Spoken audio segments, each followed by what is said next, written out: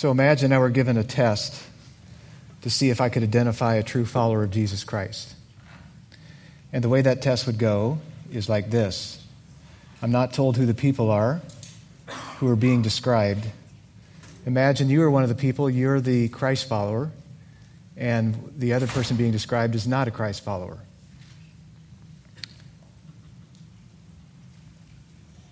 So the two reports describe conversations, internet, YouTube habits, television, movie, music, work behaviors, financial handling, leisure time, thoughts, yes, even thoughts, attitudes, passions, and dreams.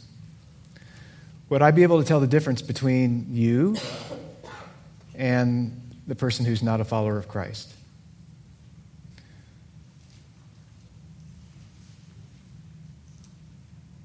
You and your unconverted friend, your neighbor, your coworker, or fellow student. In the passage that was read today from 1 John 2, verses 12 to 17, John addresses this issue about the difference between Christians and non-Christians.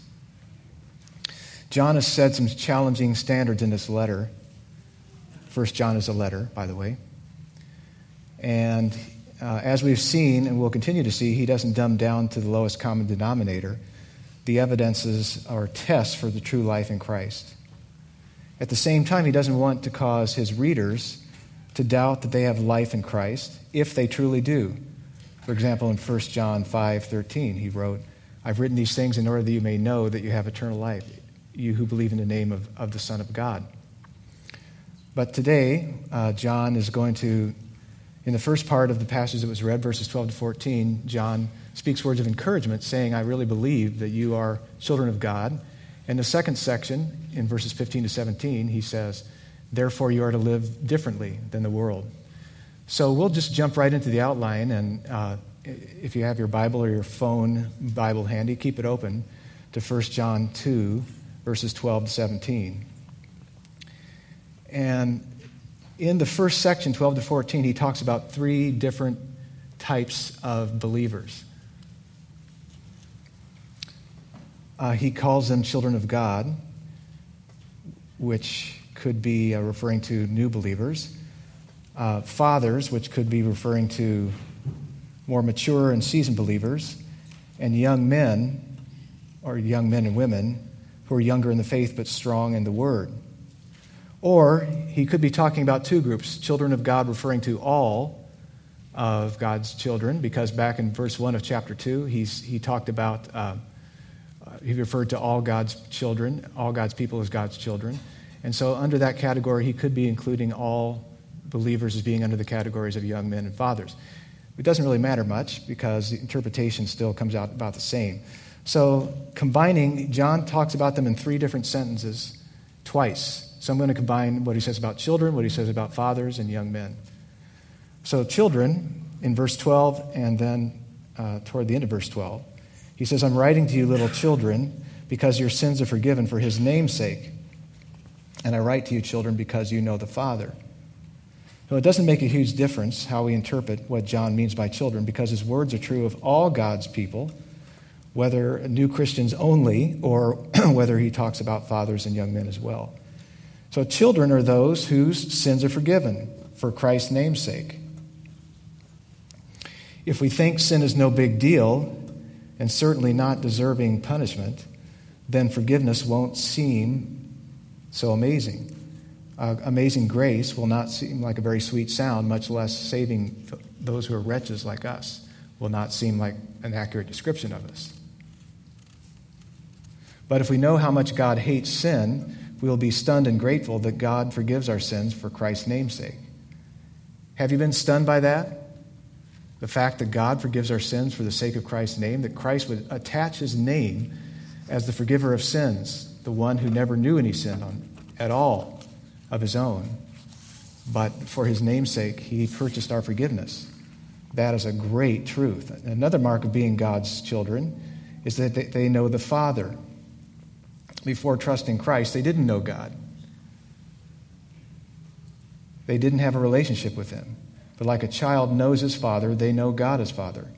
And so that's very precious. Two of the most precious things about all of us are sins are forgiven for the sake of Christ's name, and that we know God as Father. The second group he talks to is, he calls them fathers. He says, "Fathers, I'm writing to you because you know him who is from the beginning."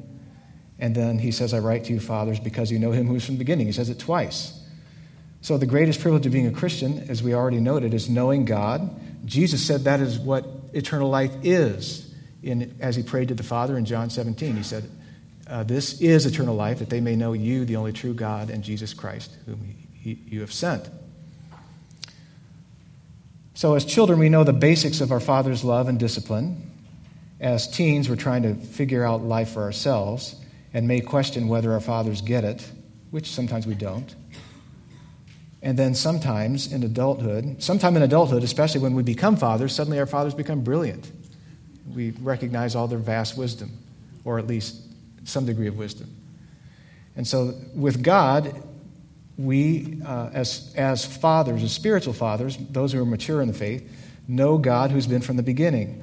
Only the difference between us knowing God that way is that he didn't have to learn anything. He's just always been. He is the one from the beginning. So to say a person is a spiritual father who knows God, who God has been from the beginning, is saying that through the spiritual fathers, through seasoned exposure to God's word and experience of his unfailing faithfulness, wisdom, and goodness, have grown in knowing God as having always known everything. That's different than us, right? And he's been there and done that by his very nature. Spiritual fathers have learned how eternally wise and trustworthy God is. They realize God never needed our advice, has never been frantic or in a panic, because he is working all things after the counsel of his infinitely powerful, eternal, wise, and good will. So spiritual fathers learn that about God. They learn how that God has always been there from the beginning, and they trust his faithfulness and his wisdom. And then spiritual young men or young women, he says, "I'm writing to you, young men, because you have overcome the evil one." And then he says, "I write to you, young men, because you are strong and the word of God abides in you, and you have overcome the evil one." So young men and women in the faith have overcome the evil one, who steals and kills and destroys life through his deception and lies. They are spiritually strong because God's word abides in them, continues to dwell in them. His truth is in their lives to stay. Okay, so we've raced over those three categories of people that he's writing to, but the main thing is he's encouraging them.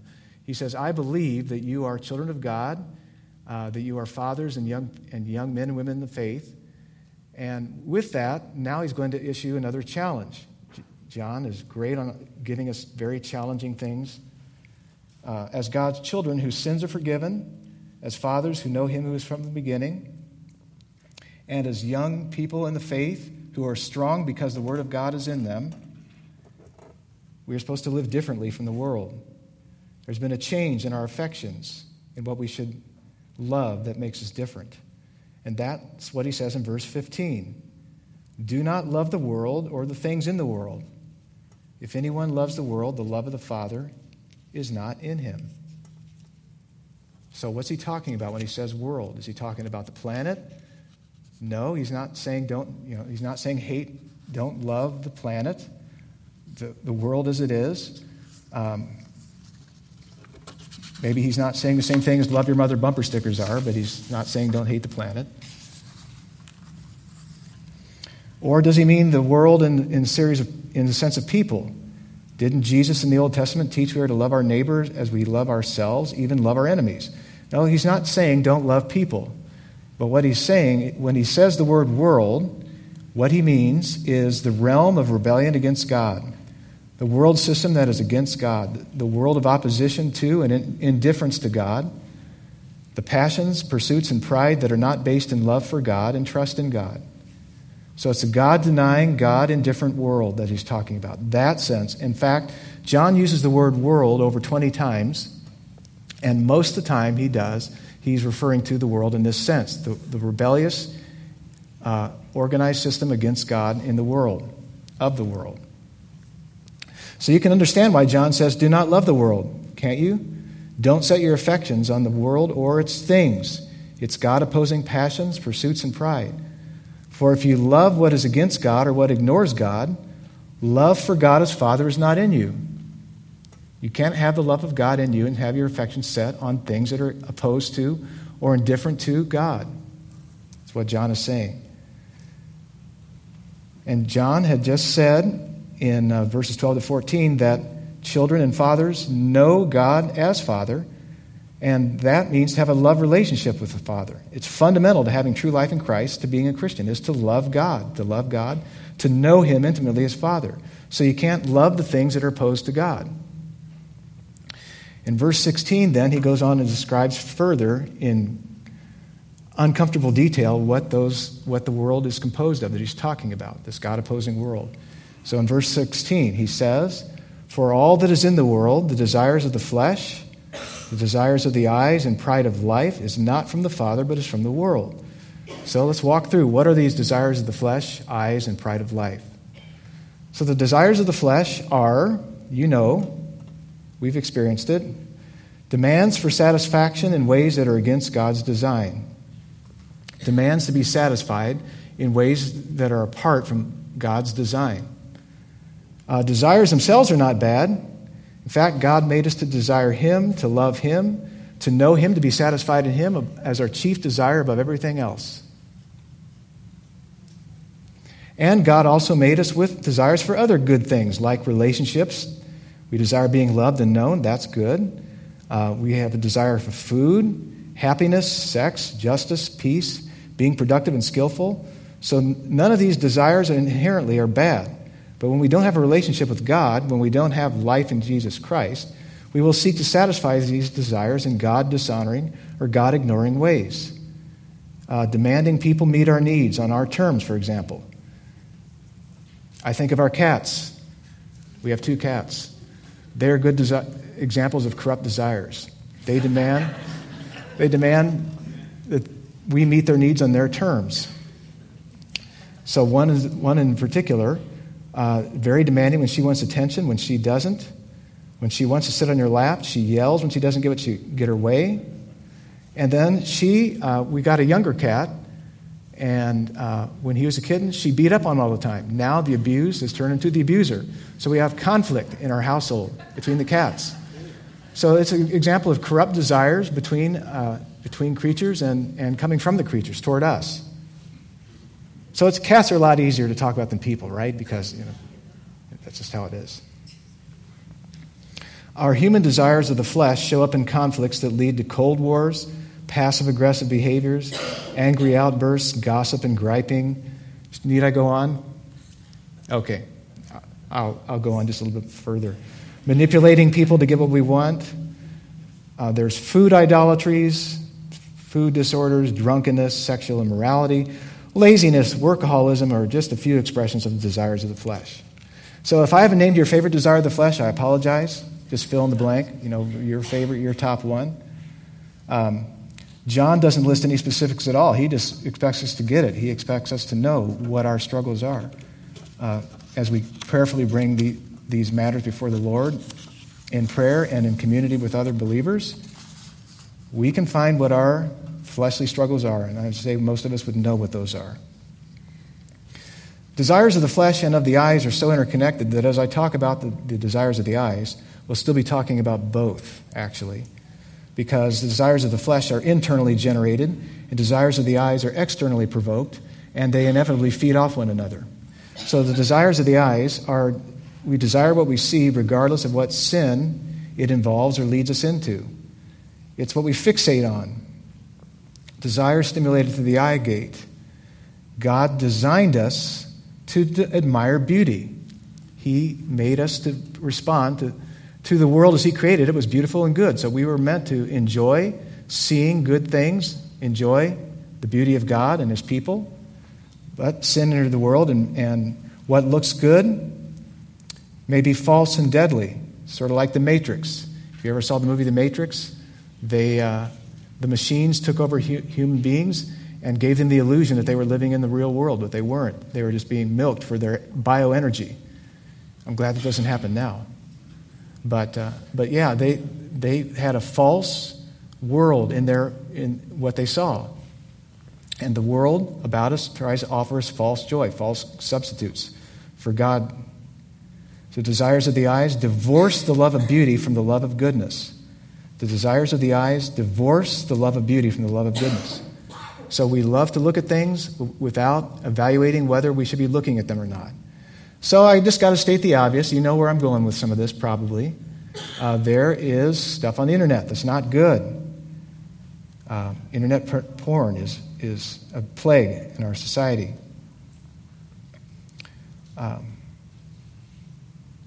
Many movies and TV shows display sinful behavior in graphic ways. People excuse it by saying, well, these things really happen, and it's just art. Well, true, the Bible record includes things like sexual immorality, because it really happened, but it always presents it as wrong in God's sight. And God, in His wisdom, didn't give these things to us in a DVD, because we are so wired to respond to what we see. And sometimes what we see is in itself good. Not all that we see is bad, but it stirs up wrong desires for a good thing. So I see someone else's house and I resent that they have it and I don't. The 10th commandment says you must not covet your neighbor's house or spouse or anything else they have. So through our eye gate, we can be tempted to sin, either by desiring good things in the wrong way or responding to seeing bad things, which can't help but to be in the wrong way. Job said he had made a covenant with his eyes that he would not gaze at a young woman to lust after her. David wrote that he would not set before his eyes anything that is worthless. He blew that in one big way with Bathsheba. One day our eyes will only behold the glory of God and His glorified people. Just as everything else about us was designed by God to find its ultimate purpose in glorifying God and enjoying Him forever, so it is with our eyes. So in 1 John 3:3, and we'll read when we get there, our final transformation into the likeness of Jesus will be when we see Him as He is, we will become like Him. So seeing is not just believing, seeing is becoming. We are meant to be conformed to what we see. And when you're looking at the glory of God, that's great. When you're looking at things that are not God and treating them as God, then that becomes corrupting. Whether good things into God things or things that are inherently wrong. So the warning for this life is what we see with our eyes can corrupt us and make us dull to God's glory. Until finally we see His face, that'll be the featured attraction in the kingdom, the new heavens and new earth. Until then, we just need to sing, "Oh, be careful, little eyes, what you see. Oh, be careful, little eyes, what you see." How's the rest of it go? Sing it. That's great. Man, you guys are incredible. Well, let's move on to the pride of life. The third of this unholy trinity of desires is the pride of life. That means arrogance or pride in what we have. Usually that means riches and possessions. How we live, what we do or achieve, carries a sense that the basis for this pride, this confidence, is false. So riches, possessions, achievements in themselves are not evil, but Jesus warns us so often about the deceitfulness of riches. A lot He does. And how our life does not consist in what we have. He warns of the danger of storing up treasure for ourselves and not being rich toward God. And Paul warns us that craving money has led some to abandon the faith. So riches are a hazardous, dangerous zone for us. God designed us to find our highest joy, satisfaction, and security in Him. By the way, I know I've said this many times before, but we're all rich. In the world, you're thinking, well, that's not a problem for me. I'm poor. I can't even afford much at all. And in comparison to the rest of the world, we are all in the upper 5% of the world's wealth bracket. So you got that going for you. But God designed us to find our highest joy, satisfaction, and security in Him.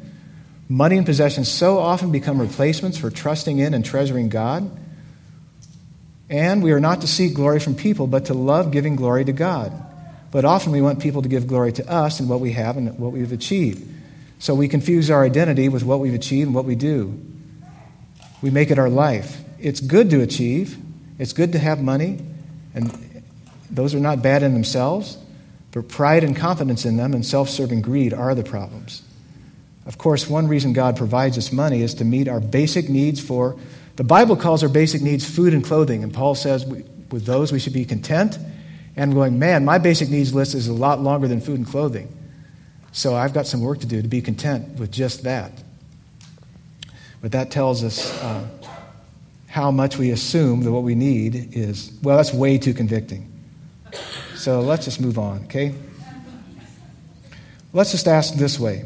Given that I'm a wealthy American, am I glorifying God and serving others and meeting my family's basic needs by my use of money and possessions? Or am I worshiping at the altar of the pride of life? In the last phrase in verse 16, John says, the desires of the flesh, eyes, and pride of life are not sourced from the Father, but from the world. So living in these desires is incompatible with living from the Father. We are supposed to draw our life from the Father, not from the world. Do my desires and your desires reflect the heart of the Father, who is pure goodness, holiness, and truth? And not only should we not love the world because it's opposed to the Father, because it is incompatible with love for the Father, but because the world and its desires is passing away. So that brings us to verse 17. Not only are we not supposed to love the world because of its corruption, but because it's temporary. We can't treat it as if it's forever. There's only one thing that's eternal, and that's God and His Word.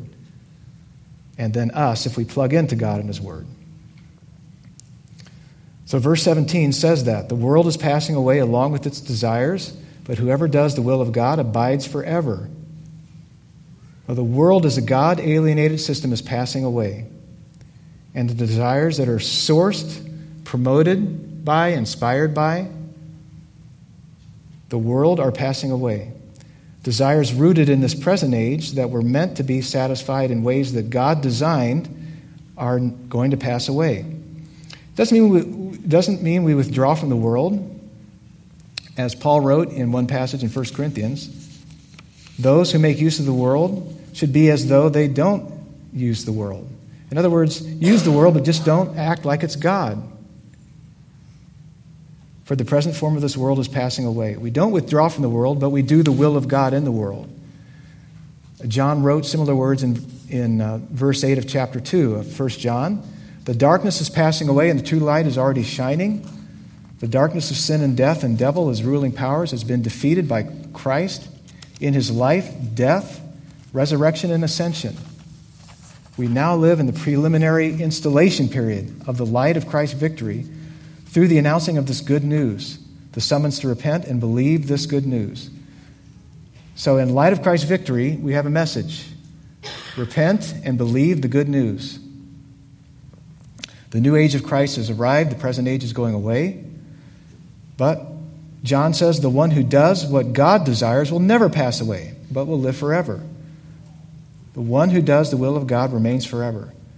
So if you want to live forever, that is truly live forever, it's simple. Do the will of God. Thankfully, this is the will of God, that you repent of living for this world's desires and you trust in the only one who ever perfectly lived for what God desires, that is Jesus Christ. The only one who could ever truly say, I always do what's pleasing to the Father. How do I know the will of God? In the book. You just need to marinate your mind and heart in the Scriptures. There's no substitute for continually being in the Word of God to know the will of God. But thankfully, His will is, Jesus said, whoever looks upon the Son, that is in faith and believes in Him, should have eternal life, and I will raise him up on the last day. So God's will is, if you look upon Jesus and you keep trusting in Him, you will be raised on the last day. You will not fade away. You will not pass away.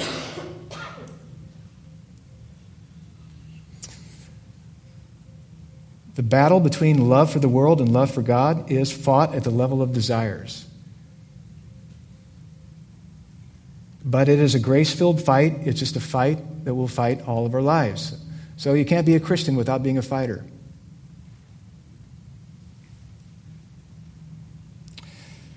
I'm not going to give you a a world love versus God loves checklist, but I'm just going to ask some questions, and then we'll close. What am I desiring that I'm allowing to lead me to act the way I do? Because it's about my desires. What am I desiring that leads me to act the way I do, or have the attitudes I do, or say the things I do? What do I need to repent of and turn toward in order to submit these desires to the will and word of God? Ask yourself this: is my life becoming more and more conformed to Jesus and His Word? Or is it looking more like the world? Do my attitudes, passions, pursuits, speech, habits, joys, sorrows, and way of life identify me as belonging to Christ or the world? Remember who you are: forgiven of sin, freed from sin. You know the Father. Closing with this quote from C.S. Lewis. It's a famous quote of his. He says, "If you read history, you will find that Christians who did the most for the present world were those who thought most of the next. It is since Christians have largely ceased to think of the other world that they have become so ineffective in this one. Aim at heaven and you will get earth thrown in. Aim at earth and you will get neither." What am I demanding to be happy? What am I fixating on? What am I trusting in? Let's pray.